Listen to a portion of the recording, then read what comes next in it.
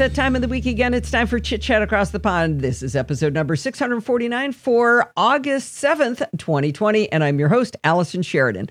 This week, I am super excited. Our guest is Dr. Helma van der Linden from the Netherlands, here to talk about how she created Bart and My Taming the Terminal book. Welcome to the show, Helma.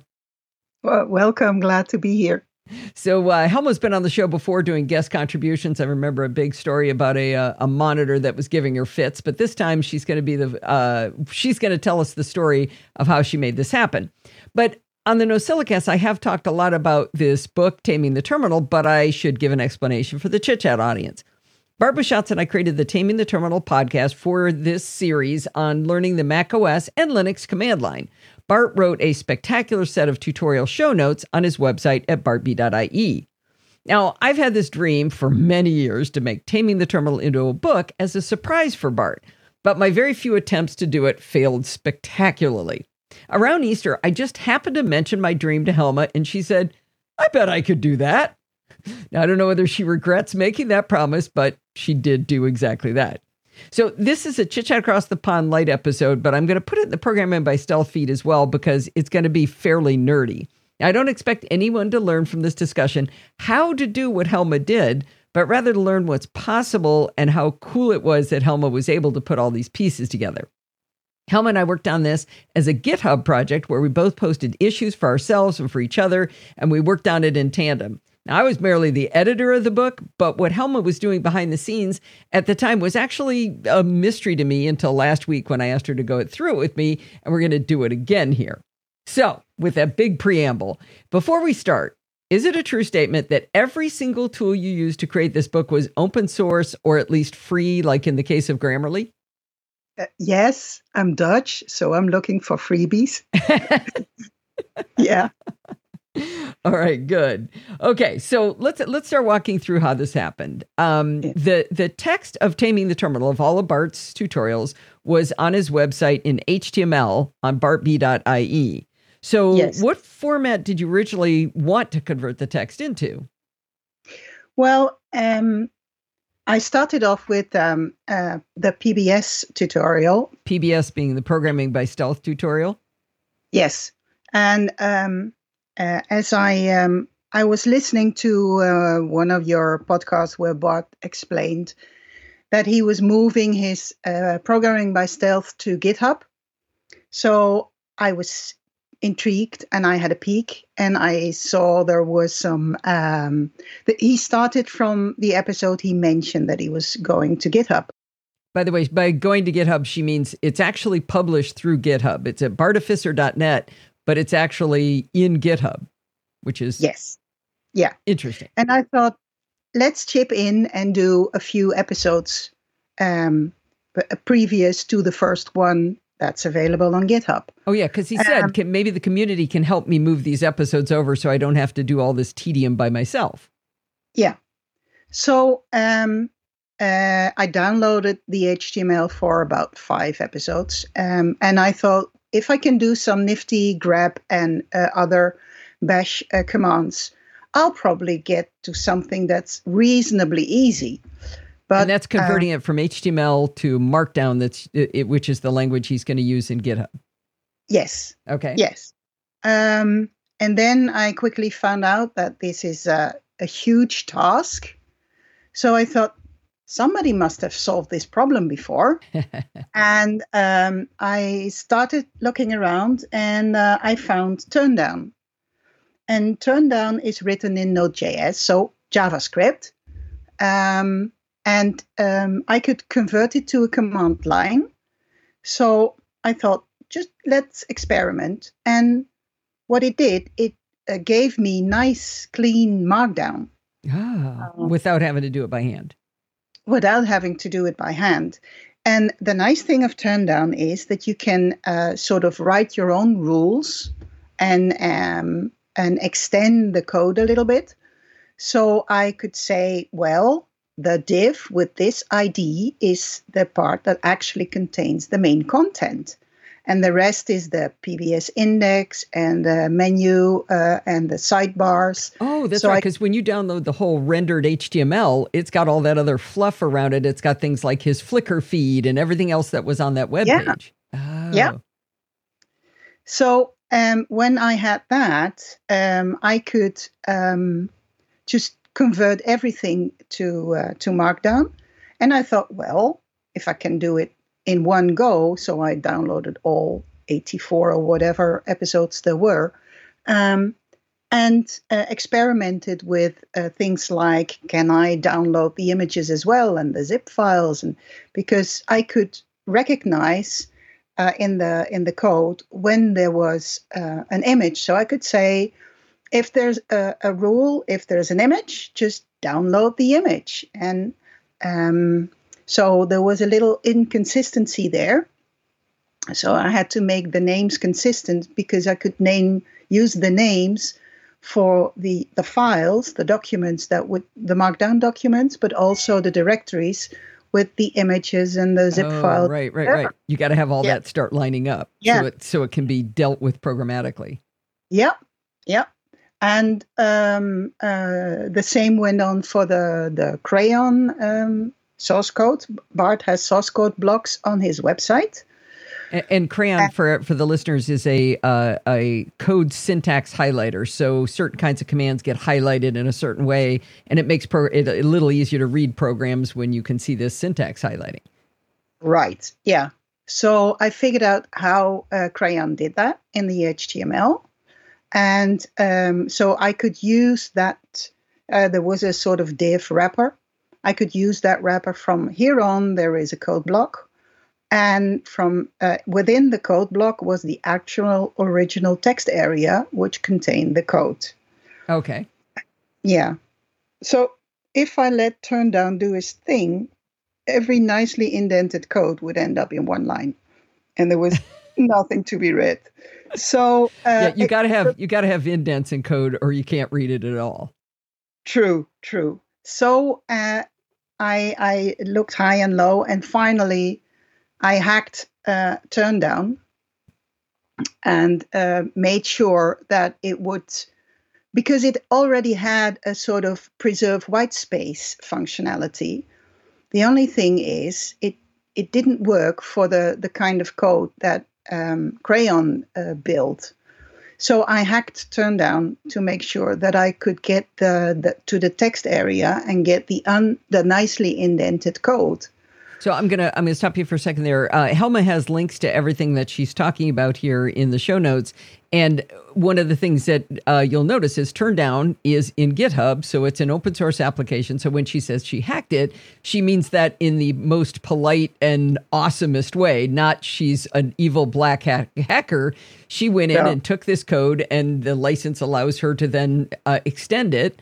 And then you put it up on GitHub in your own repository, so it's available as well. Or at the time it wasn't. No, it wasn't. What the nice thing to do is to take the Turndown code, make a fork, add your own change, and then put it up again. I didn't do that because I thought, well, this PBS convert is a one-time thing, and so it's specific, right? So specific, yeah. So I thought, well, I'll just hack my version and use that. By the way, the other reason is because her repository for what we were doing had to be super secret, because Bart follows Helma on GitHub, and we needed him to not know we were working on this project. So everything she was doing had to be a big fat secret. Yeah, that was for the Taming the Terminal stuff. Oh, that's right. That's right. This part wasn't. Yeah. Sorry. The PBS is public. So once I had that and I showed it to you, Alison, and to Bart, you were very excited. And then you asked me to step in for the super secret project. And I asked it right at the right time, right? Yeah. I thought, well, if I convert PBS convert to Taming the Terminal convert, that shouldn't be too big of a problem. And in fact, it wasn't. I think I hacked it together within a day or so. So I ended up with downloading all 37 at the time episodes, tweaked the code so that it would work with Taming the Terminal pages. And then I put it up in this super secret repo. So it's a private repository on GitHub. And then it was Markdown. And I thought, well, I can turn Markdown into an EPUB because I found... An EPUB is one of the standard formats for electronic books. Basically, everybody except for Kindle. Yes. Okay. And so EPUB actually has an open source specification. They even have an open source EPUB check that helps you to find out if your book is compliant to the specifications. So I found this article that explained how to create an EPUB from Markdown files using a tool called Pandoc. And Pandoc is all kind of converter from one format to another. But the problem was I couldn't figure out how to make one ebook from 37 single documents. Oh, okay. And at the time, I didn't know exactly how an EPUB looked. Turns out an EPUB is a zip file which contains HTML and XML files to keep everything together. But at the time, I didn't know what it was, and I didn't know how to make an EPUB. So it failed, and it failed in another way because the only supported source code highlighter was Pigments. And Pigments doesn't have support for built-in shell commands like ls and make dir and etc., which is basically everything that's in Taming the Terminal. Yes, yes. So I thought, it's looking for like JavaScript code or PHP or something like that. It's just not looking for shell scripts. True. Okay. True. Okay. And so I thought, well, it's nice to have a source code highlighter, but if it doesn't highlight most of the source code, then what's the point? So I looked around and I thought, well, if I don't know how to do it, I might as well look around and see if I can find a book that's based on Markdown and then convert it into an EPUB or another ebook. And I found ProGit. ProGit, yes. It's a book. It's almost the Bible for Git. We should let me see if I can take a quick stab at what Git is for the audience. Git is a source control application, if you will, or concept. So when you're writing code, you need to freeze things that you do so that you don't mess them up, and you can back up and go forward. And it has all kinds of options for sharing code and multiple people working on the same thing and merging pieces back together. GitHub is a place you can do Git stuff. So, but the underlying Git has a manual called ProGit. Yeah. Okay. Well, it's also a community project, so people can add or correct things in the book. Excellent. And I found the first version of the book, and it was written in Markdown, and it used Calibre to convert it into an EPUB. So Calibre is a desktop app you can run that's the one you're talking about. It's an open source desktop app that will convert books, which is one of the ways I've done some stuff. Yeah, apparently there is also a command line version of it. And I tried, but I couldn't get it to work. So I figured out I was looking for what to do next. And I found that ProGit had a second version. And the second version, in the README, it said, this is the second version. The first version is archived. And the second version we changed from Markdown to AsciiDoc. AsciiDoc, okay. AsciiDoc, yeah. And they thought, should I change to AsciiDoc? Why? So I started reading, and I found that actually ASCII-Doc is 2 years older than Markdown. And where Markdown, sorry? It predates it. That's interesting. Yes, it predates. And the original ASCII-Doc was written in Python. And it was written for more technical manuals, long form text, books, where Markdown is more geared towards blog posts, web articles, etc. Okay. So I found that in Markdown, I can't do definition lists. And a definition list is something that Bart adores and uses in the book quite often. And so what is a definition list again? A definition list is basically the HTML markup for, say, a glossary. You have a word and the explanation of a word. And so it's a list of words plus explanation. Okay.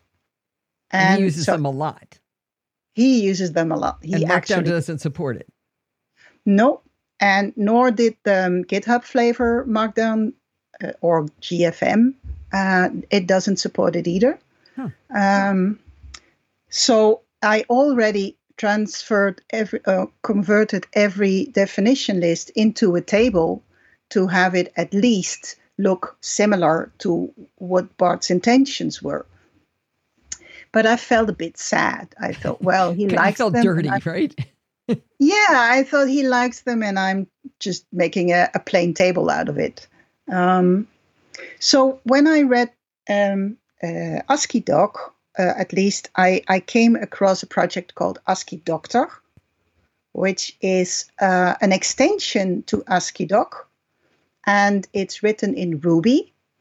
And it extends and straightens the rules of ASCII-Doc.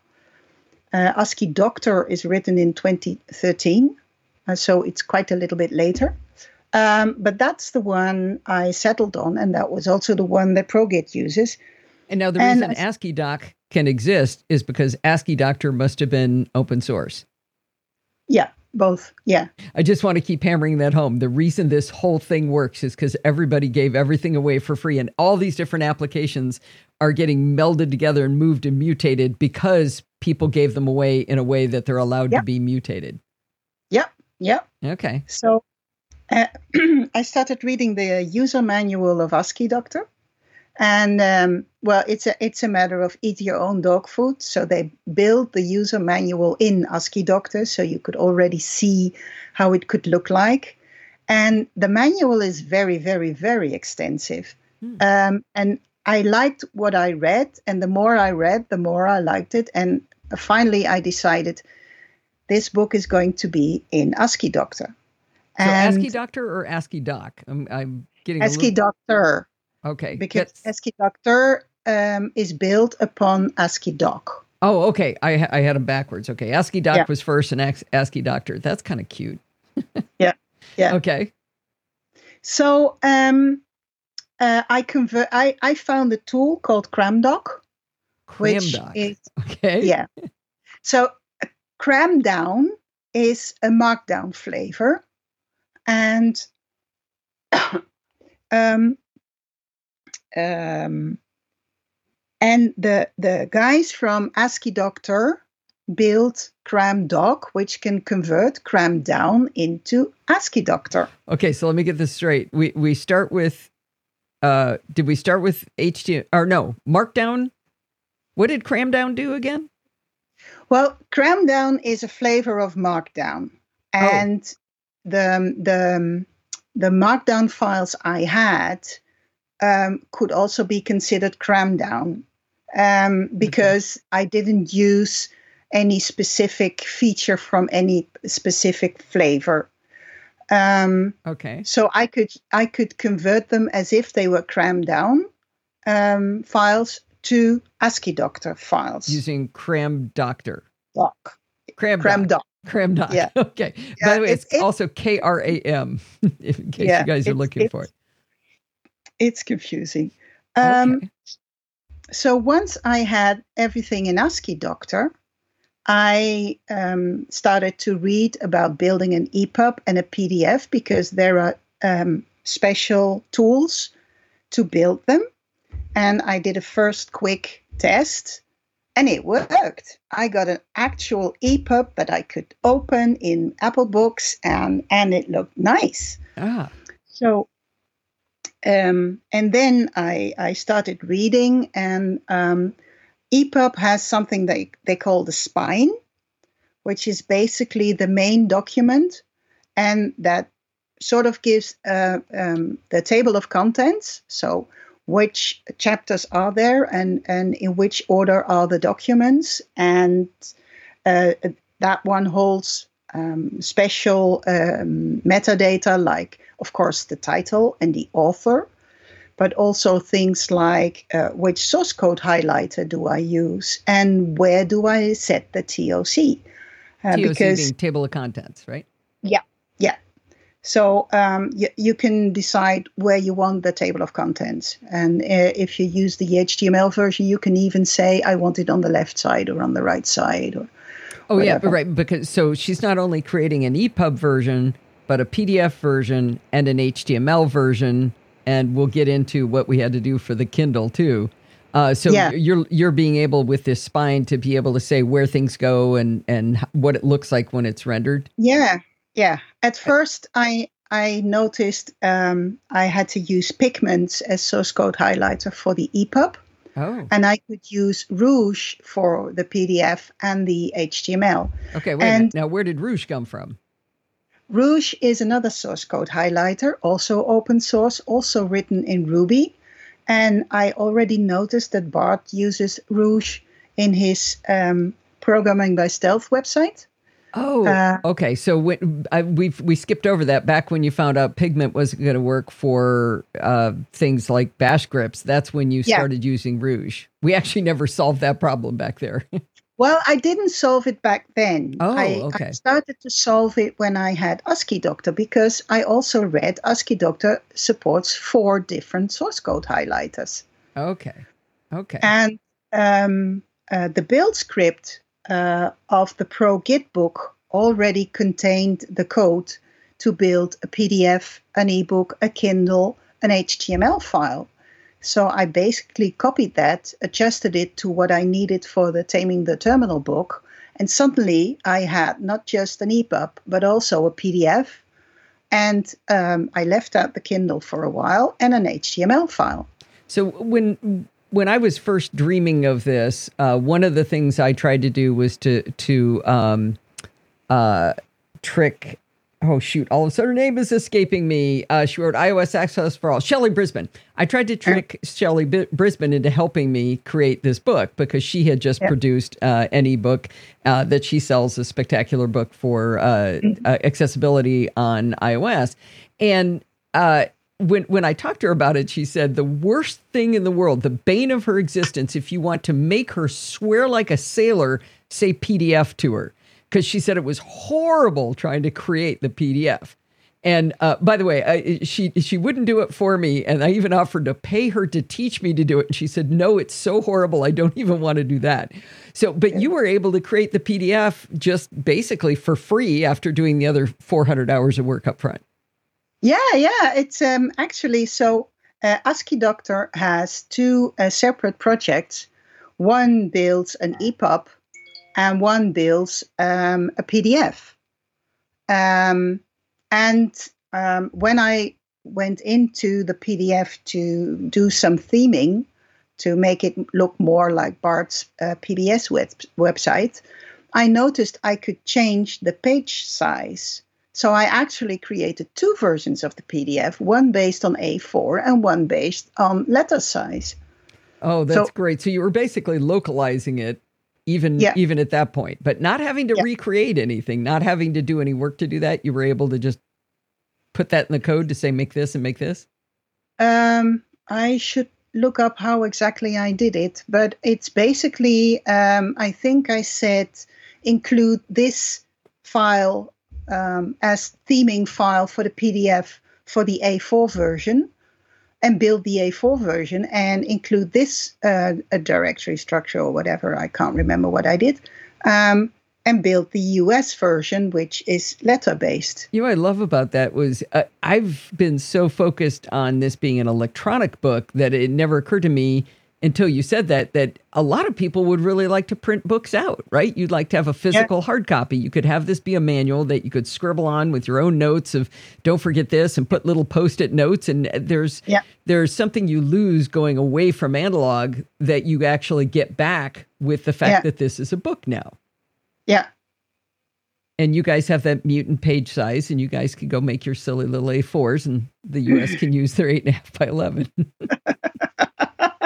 Yeah, or the other way around. Maybe. I don't want to forget. It looks like in the show notes you may have skipped over talking about grammar and spelling, or did you want to come back to that? At first, well, I noticed reading through Bart's original HTML that there was some typos somewhere. So I think Shocked. it was... I don't have any typos in my work at all, so I can't believe you have that. But okay, he did. So at times I thought, well, are we making it a book exactly as the HTML, or are we going to enhance it? But I couldn't resist. So I think it was when I still had Markdown files that I threw each and every one of them through Grammarly and check for the typos. And Grammarly's a free web service. You can have it run in your browser. You can actually download an app for the desktop. I know there's one for the Mac. I presume there's one for Windows as well. I run it on, believe it or not, even though my website is full of typos, I run it every single time I post an article.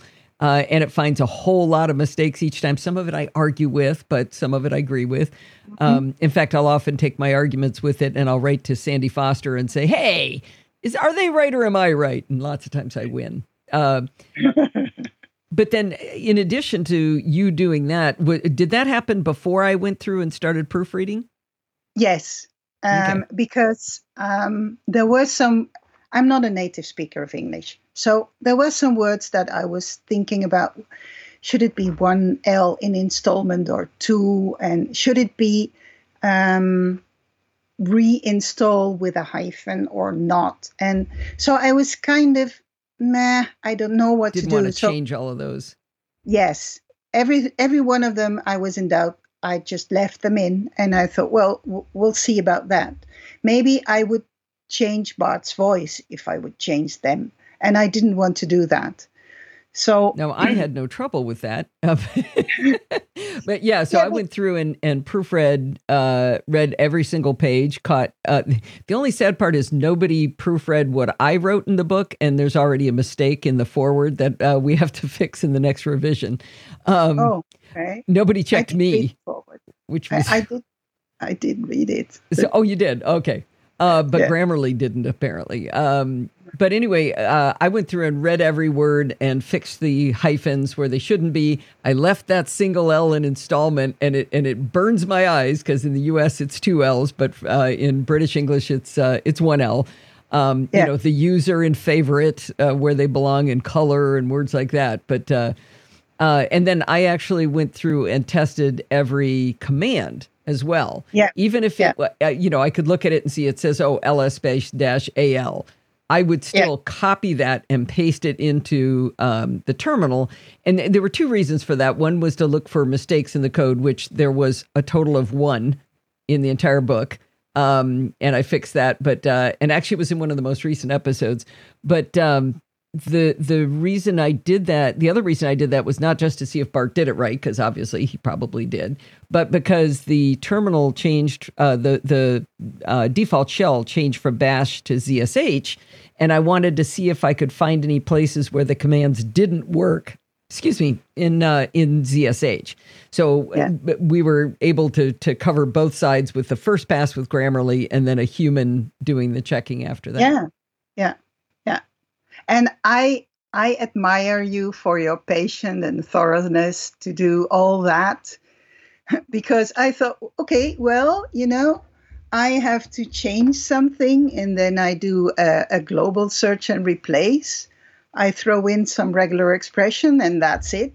5 minutes later, I'm done. If you guys want to know why the book took 4 months, I believe about 2.5 months of that was me slowing Helma down. And she never nagged me like, hey, dude, you haven't read a chapter in like 4 days. Get on the stick. I don't understand why you didn't nag me, but Oh, I spend the time trying to figure out the theme and trying to figure out all kinds of other things. Actually, I spend, I think, probably more than a week or two on trying to fix the line numbers in the source code. Oh, what went wrong there? Well, the way I finally settled on Rouge, because Rouge was apparently supported in the EPUB as well.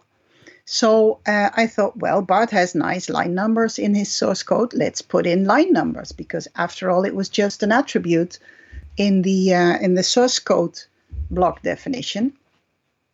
And but it turned out that the way the line numbers were generated, they wouldn't take into account long lines of code that would wrap around. Oh, so the wrap would get a new line number when it shouldn't.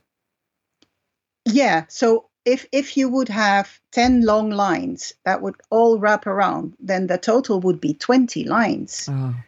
And just the first 10 would get their line number. So it would look very, very odd. Yeah. And it turned out it was the way Rouge built it up with a table.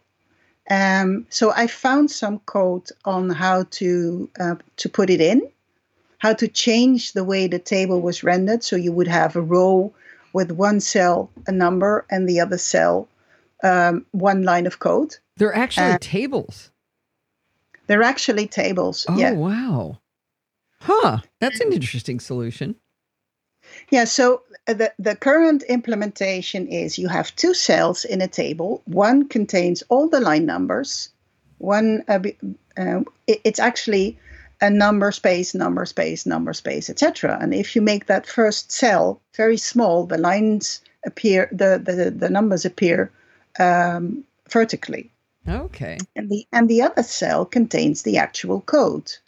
Okay. So I rewrote everything and made it a row per source code line with a number before it.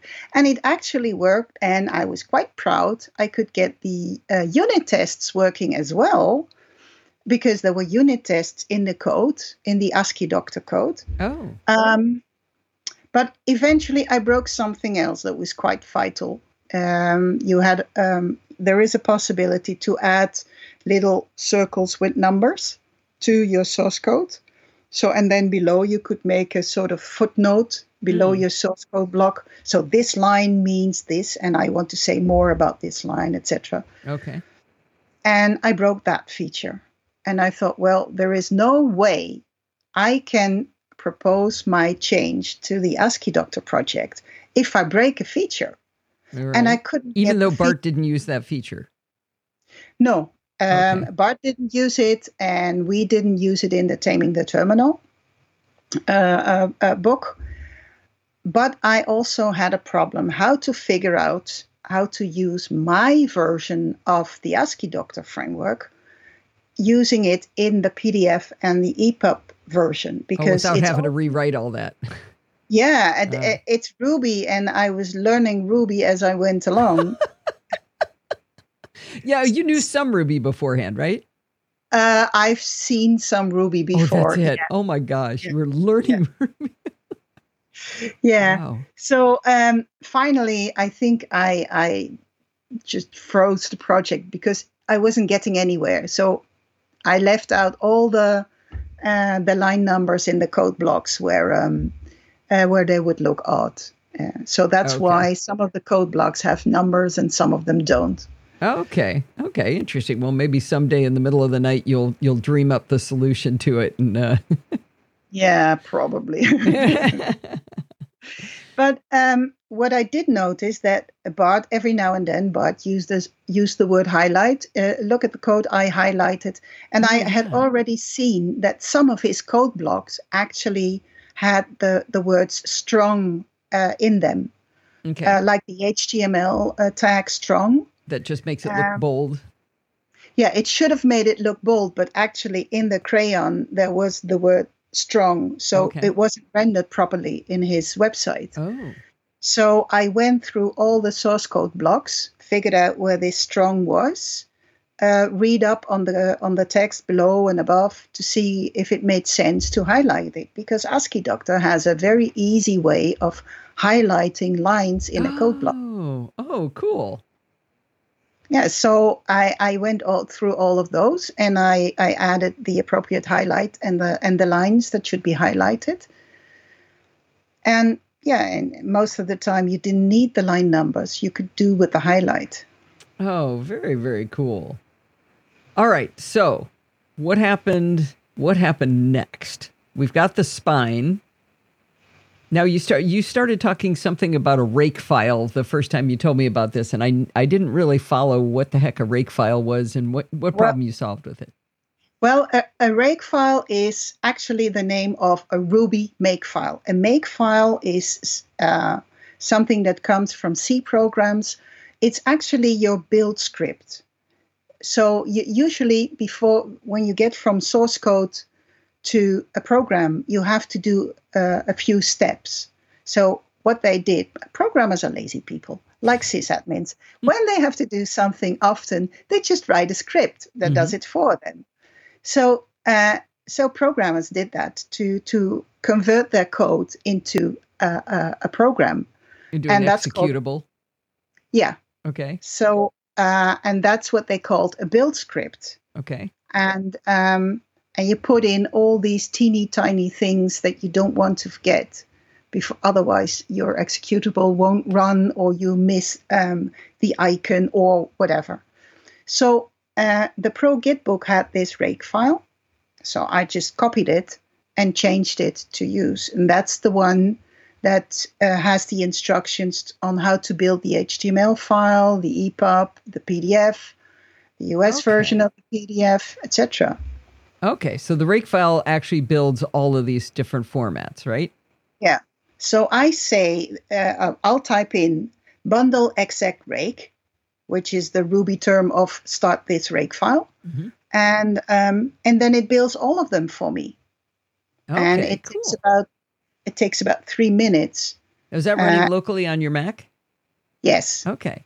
All right. Now at this point, though, we don't have the Kindle version. No. What I did want to do before, well, the Kindle version wasn't in sight. I tried at first, and I couldn't get the Kindle version to work on my laptop.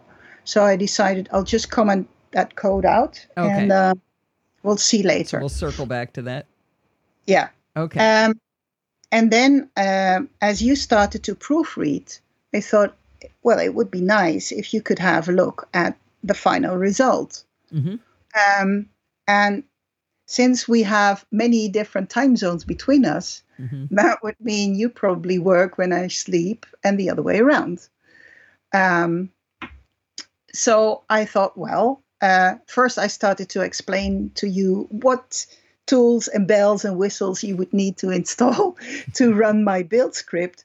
And I quickly learned she's not going to do that. So I have to figure out a way to give her the end result without me running the build script every time.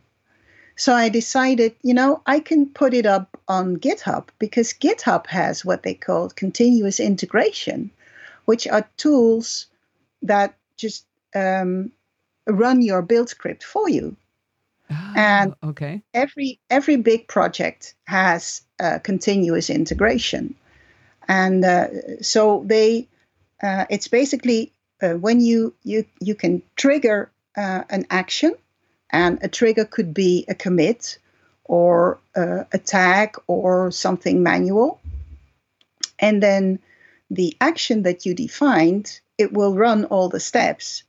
And then the end result, in our case, the end result is running the build script and putting all the versions of the book as a release on GitHub. So is that running locally on your machine and then pushing it up to GitHub? No, at first I wanted to experiment because I've never built a GitHub action before. And I So you learned found, that. so I had to learn that, yeah. And I found an example using Veil. And Veil is a linter for spell checking. So what's a linter? A linter is actually linter is from lint, the little dust. Yeah.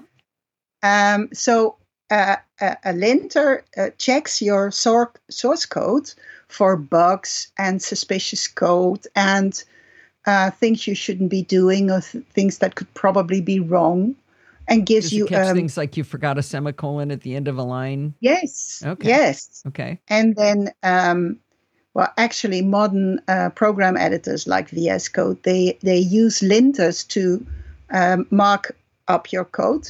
Okay. And the really nifty ones can just change your code already, so you don't have to remember you left out a semicolon. They just put it in there for you. Okay, so when I'm using VS Code and I'm getting all those little squiggly lines, that's the linter? That's the linter, yeah. Okay.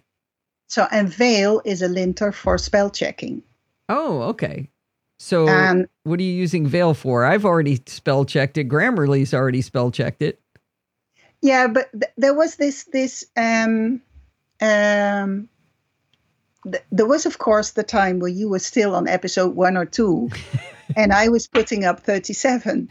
Told you she was waiting for me. So I thought, well, I can check how a GitHub action works by doing this spell check. And I also thought, well, if Veil can find the first round of typos very quickly, then it saves you guys, like Bart and you, time to find out the more subtle typos. Okay. And so I put it in, and I think I started off with about 500 errors. And some of them were actually typos, and some of them were just, jargon words that weren't, that were specific to the book. Like NosillaCast? Yeah. So Veil had this file called vocab.txt, where you could put in words that should be recognized as correct. Basically a vocabulary that makes sense within this context. Yes. Okay. Yeah. So, and over time, I just added words, and every now and then I would see that Veil failed and found some errors. So I went in, checked. No, this is a proper word. If not, I would check it. I would Google it and figure out if it's a typo or a correct word, but, only for the book. Okay. And then if it's not a typo, I would go in and add it to the vocab.txt. And Veil, again, is a GitHub project. Veil is a GitHub project, and it uses the Handspell dictionary, which is an open source dictionary and which is also used in LibreOffice and such. Wow. Okay, cool. Yeah. All right. So now you got to do this build script still, right? Yes, I have. And I looked for a build script in ProGit, and they used Travis, which is another continuous integration tool. But I already knew I could use GitHub Action, and I saw lots of complaints about Travis not doing what they wanted. So I thought, well, let's stick to GitHub Actions. And lots of Googling later, I had my build script. And so what it does is it actually builds a virtual machine with Ubuntu, and it's in the GitHub, where they call it a workflow. So the GitHub action executes a workflow, and that starts off with building a virtual machine in Ubuntu, then install all the tools I told it to install, check out my code, run the build script. And the build script ends with all the PDF and HTML and EPUB, etc. Put everything up in the release section of GitHub, of the repository, and throw away the virtual machine. Wow. It's doing that all. So this just amazes me. I came from a world where to get a server, you wrote up a justification, you got the budget approved, you created a purchase order, hardware got delivered, a sysadmin was deployed to go put it together. This is actually doing it real time, just like I need a virtual server, spin it up, run the code, close it down. Yes. That's bananas. That is bananas. I love that. I actually that build script takes about 3 to 4 minutes. Jeez. And 2 of them are spent setting up the virtual machine, downloading all the software that should be installed, downloading the code. And then it takes 1 minute to just build the script and throw everything away. Yeah. Wow. Now, I want to say something really nice about Microsoft. Microsoft owns GitHub or operates GitHub. Yeah. So they're supporting all of the infrastructure to do that. That is so cool. Yeah. Wow. So what language is this workflow written in? Well, they use YAML to define the steps. YAML, YAML? Yes. Okay. It's actually it's a recursive acronym. It's YAML ain't markup language. I like it. Okay. Yeah. So it's like JSON. Actually, the specifications for YAML and JSON are aligned so that JSON is a subset of YAML. I thought it was the other way around, but I read up and it's actually JSON is a subset of YAML. And there are lots of converters to convert YAML into JSON and JSON into YAML. So these are just sort of key value pair sort of things, right? Yeah, and structures and dictionaries and so basically, if you would look at the workflow file, you would find an entry called steps and then a dash saying this is the first item in the steps array. And the first step is, say, install Ruby. And the second step is install all kinds of Ruby plugins. And the third step is download the Git repository. Okay, so it's a very data-oriented language then. Yes, it is. Okay. Yeah. Okay. Yeah, more or less like JSON. Yeah. Okay. All right. So what happens next? Well, when I had all this in place, somewhere along the line, you asked for QR codes. I think that came up when we started talking about the context of an ebook for the Kindle. Is one of the things I'm, of course, very proud of is the fact that the podcast is also part of this book. Bart, again, did the 98% of the heavy lifting, writing all the tutorials, but the podcast episodes go with it so that you can listen and learn from the conversation about it. But if you're on a Kindle, you can't play. There is an experimental browser, but it won't play audio links. So you can't click the link. You have to have some other way to listen to it. And the idea we had was, what if you could point your phone at the QR code on your Kindle and you could listen on your phone while reading on your Kindle? That might be an experience you liked. Yeah. And so you asked, can we do QR codes? And I thought, oh my God, I have to figure out the entire QR code spec. But it turns out that's easy, right? It was. There was a little Node.js command line tool that could generate a QR code. You could even give it the pixel size and the color. So at first I chose red because everything was red. And then we thought about theming it like PBS. So Bart's website is blue. So I thought, okay, I'll find a nice color of blue and add the QR code in blue. So I wrote a little shell script wrapper that would take all of the URLs of the MP3 files and generate all the QR codes. And then the only thing I had to do is add the QR code markup in the ASCII doctor files.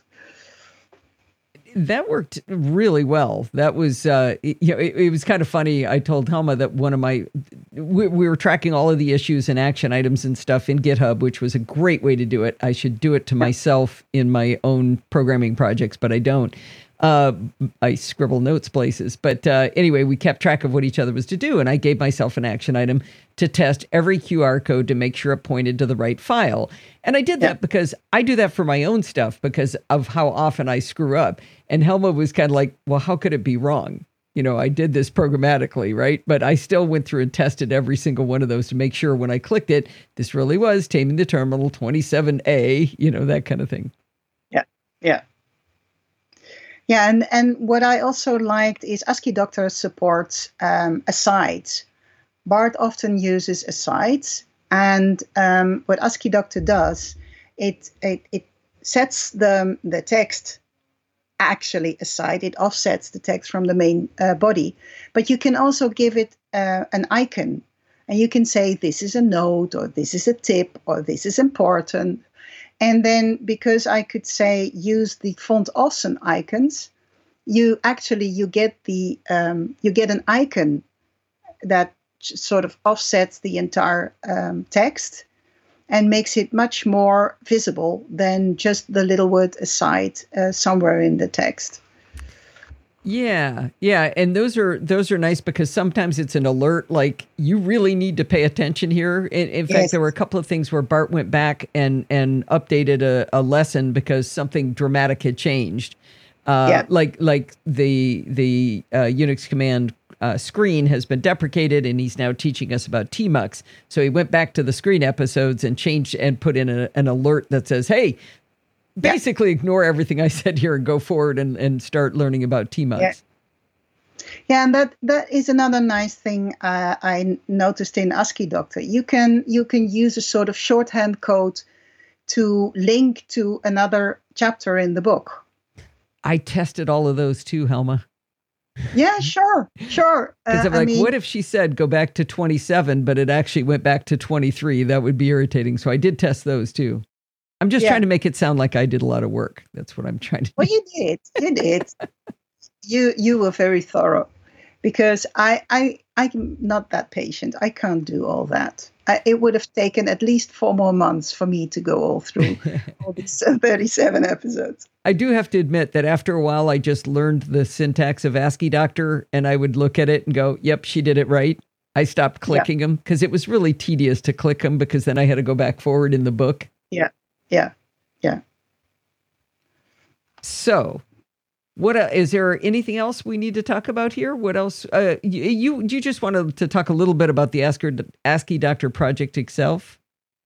Yes, those guys I think they are really awesome, because I've been asking questions in other source code projects, and whenever I asked a question, they would say, if you don't understand the underlying techniques, please go and learn that before you come and ask us questions. Oh, I hate that.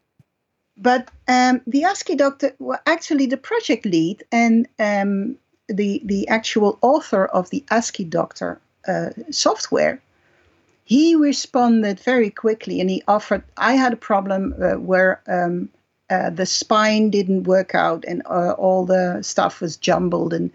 And so he offered to have a look at the repository. And I said, well, it's a private repository for various reasons. And the only thing I can give you, I can have you take a look, is by making you a contributor. Oh, that's fine. I won't meddle with it. I'll just have a look, and I'll give you some pointers. Wow, that's so cool. It's like he gave you private lessons. Yeah, so he actually had a look, and he said, well, you should update to a newer version, because the ProGit guys still use an older version of ASCII Doctor. Oh. And there is a new version. And if you use the new version, that's actually the version that's written about in the user manual. So I found some discrepancies where the user manual said you can do this, and my version of ASCII Doctor couldn't do that. Then it turned out I had an older version of ASCII Doctor. Oh. And he also said, you might want to change I can't remember what it was, but some details that would make the process go much smoother. And it did. So it worked. And when I asked him, in the user manual, you say in the source code highlighter, if you use Rouge and you use this attribute, you will get line numbers in a different way. There were two versions of line numbers. One was called table and one was called inline. I said, well, the inline version doesn't work. And he said, you're right. I'll change the manual and add that it's not implemented. Oh. Damn, that's not the answer I want to hear. No. But at least, and one of the other guys who built the EPUB converter, I went in and wrote an issue and said, all these MP3 files, they are external, but they don't show up in the EPUB version in the manifest. And the manifest is basically the spine. It's an XML file that holds all images and chapters and etc. Okay. And according to the EPUB specifications, which I had to learn, the MP3 files should show up there. So he built a new version for me, and he dedicated the version to me. Wow. Oh, that's so cool. Thinking about this, maybe this is just giving you more work to do, but I sort of feel like a fun, I don't know what they call on a book, maybe it's the afterword, where we just list out all of the different open source projects that made this possible. Oh, yeah, we can do that. Wouldn't that be because you've got all the links in here now. I think that would be really cool. One of the interesting things for me was, of course, the best day ever. The second best day ever was the day it got published in the bookstore, in the Apple bookstore. Yes. But the best day ever was when we got to tell Bart. And so Steve, who made the logo and had lived through watching me be so excited about this book, and Helma and I got on a Skype call with Bart. And so seeing him learn about the book was just like best day ever. Because he was so thrilled and so excited. But Helma was trepidatious about this meeting because she was going to have to tell Bart that it wasn't written in Markdown. So here was all this great content, which, by the way, the byproduct of this book is that now all of the chapters of Taming the Terminal can go right into bartificer.net, ttt.bartificer.net. So you can now see all of this content directly on the web. But that meant he wasn't going to be allowed to write in his precious Markdown that he is in love with. And so he was going to have to learn ASCII Doctor. And so, that was a concern. But describe what happened instead. He thought, okay, well, that makes sense. And then he went on. I thought, oh, my God, this is almost an anticlimax. I was really worried. And I thought, well, Bart, if you write in Markdown, I can still convert it to ASCII Doctor and fix all the little things and details to make it look the same as the other ones. And, it's just... Yeah. But that wasn't his reaction at all. She started explaining the syntax, and she brought up a chapter. We were looking at it and how it was written and everything. And she jumped immediately to one of the most complex parts. So a lot of it is just, this is the way a link looks instead of the way, it's just a slight difference in syntax from one to the other. Yeah. I would have started with the real simple stuff. She jumps right into this like if then else statement thing that has to go in that causes this whole different thing to happen depending on whether you're publishing in which format and all this.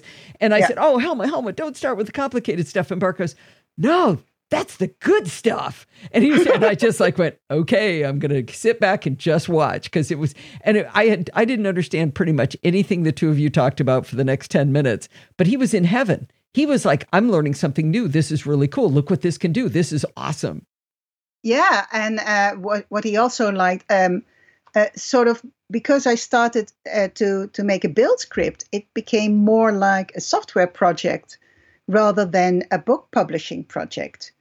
And he liked that because you're treating the publishing of a book on software development as if it's a software project. Yeah. And that was exactly what we were trying to achieve with that. And what another piece that I thought was really fun about that was that Bart has been really trying to encourage me to learn Git and to try to understand GitHub and the workflow, and he hasn't had time to really teach me about it, but secretly behind the curtain, Helma's been teaching me all this stuff, and I've been learning how to. Well, I still don't know how to merge files and stuff. I'm still terrified of that. I make her get on Skype with me every time I have to do it. But I was learning the benefits of this whole technology that he wanted me to know, and we unveiled the fact that I've been working on a software project all this time. It just happens to be that the output is a book when we're done. Yeah, and that. I thought that was cool because when you started talking about the Kindle, I think it was about 2 hours later that we had a Kindle version. Yeah. And because the basis, it was already there. And the only thing I had to do is uncomment the code in the rake file. And because the EPUB converter could also convert to Kindle format, it was something like 1 hour to build a Kindle book, which of course didn't work on my laptop, only in the GitHub Actions. And the other hour was spent on figuring out why it didn't want to build at first, until we found out that we had to take out the audio player. Yeah. So, and that was part of this if then else stuff is she figured out that she could put in the book, in the ASCII Doctor files, it says things like, if this is not a Kindle version, then put the HTML5 player in here. And we also discovered when I tried to publish the book to Apple Books that they would not allow the HTML5 player either. So those two book formats, there's actually two EPUB versions, one with the audio files, which runs perfectly fine in Apple Books. You just can't have it in the Apple Books store.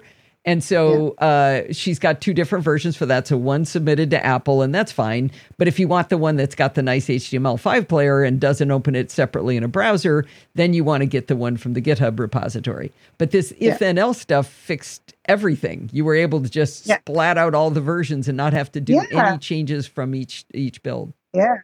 And there were some little quirks as well, because of the font used. No, the font rendering in the PDF is slightly different than the font rendering in the EPUB and the HTML file. So in the HTML file and in the EPUB, I could use the Apple Command key symbol, like the clover. But the EPUB, the PDF couldn't handle that. So I would get this little rectangular block. Oh. So I used an if-then-else statement to say if it's not a PDF, use the Apple Command key symbol, and if it's a PDF, use the letter CMD for command. So back to the programmers being lazy. That's perfect, right? You've got a one-line command in there that just says, when you build it for this, go that way. And when you build it for that, then go that way. And you don't have to do... So now if Bart, when Bart does TTT Chapter 40, that's coming up next week, I think, you won't have to do a lot of faffing about to add that to the book, correct? True. The only thing I have to do is just, straighten it up, put in the audio block and put in some links and the include for the variables so that the keyboard macros show up as nice keyboard shortcut. Great. Yeah. All that. So one of the things we need to figure out how to do is how to let people know when there is a new version. If you get the book from the Apple Bookstore, I think you'll get an update, I guess. Yes. I think that works. But if you get it from the GitHub project, you won't necessarily be notified. So I think we're going to do some sort of newslettery kind of thing where you can sign up and I'll just shoot out a newsletter whenever there's a new chapter. I haven't done that yet. I probably should do that soon because people are probably downloading. The project is now at TTT. No, where is it? TTT.bartificer.net? No, that's how you see the content. Yeah, well, the repository, I made the repository public, and then I could hand over the ownership to Bart. So the project itself, the GitHub repository, is on GitHub, Bart de Visser Taming the Terminal. But in the build script, I made sure that the HTML version was on the GitHub pages, which you can reach at ttt.bartvisser.net. And if you want to see all the different links to all the different ways you can download it, I've got a rather ugly looking but fully functional page at podfeet.com/TTTbook. Now, before we close out, and thank you so much for all of this, I want to read to the audience what Alistair Jenks said about the book. He said, "We both know the quality of the original content, but I have to say this version really does it justice. Without prior knowledge, I'd not find it hard to believe this was from O'Reilly or such." I mean, if that isn't a compliment to your work and to the quality of the end product, I don't know what is. That I hope that makes you as happy as it made me. It was. I was blushing when I read your quote. Yeah. Okay, good. Well, thank you so much for coming on the show and telling us about this fabulous project. I had the best time. We got to figure out something else to collaborate on soon. If people wanted to connect with you any particular way, the Slack group, Twitter, anything like that? The Slack group. I'm not very. I'm not on Twitter. I'm barely on Facebook. So the Slack group would be the best way. Okay, so podfeet.com/Slack. And in there, I think you're actually Helma.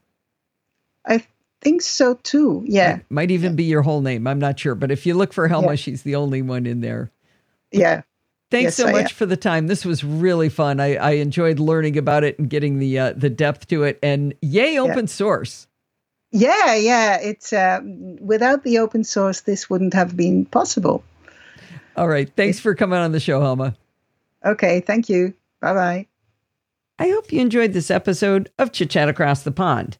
Did you notice there weren't any ads in the show? That's because this show is not ad supported. It's supported by you.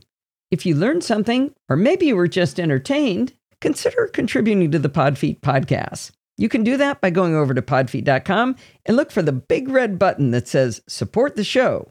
When you click that button, you're going to find different ways to contribute. If you like to do a one-time donation, you can click the PayPal button. If you want to make a recurring contribution, click the weekly Patreon button. Or another way to contribute is to record a listener contribution. It's a great way to help the NosillaCastaways learn from you. If you want to contact me for any reason, you can email me at allison@podfeet.com, and you can follow me on Twitter at Podfeet. Maybe you want to talk to other NosillaCastaways. There's two great places to do that. You can do that in our Slack group at podfeet.com/Slack, or you can join our Facebook group at podfeet.com/Facebook.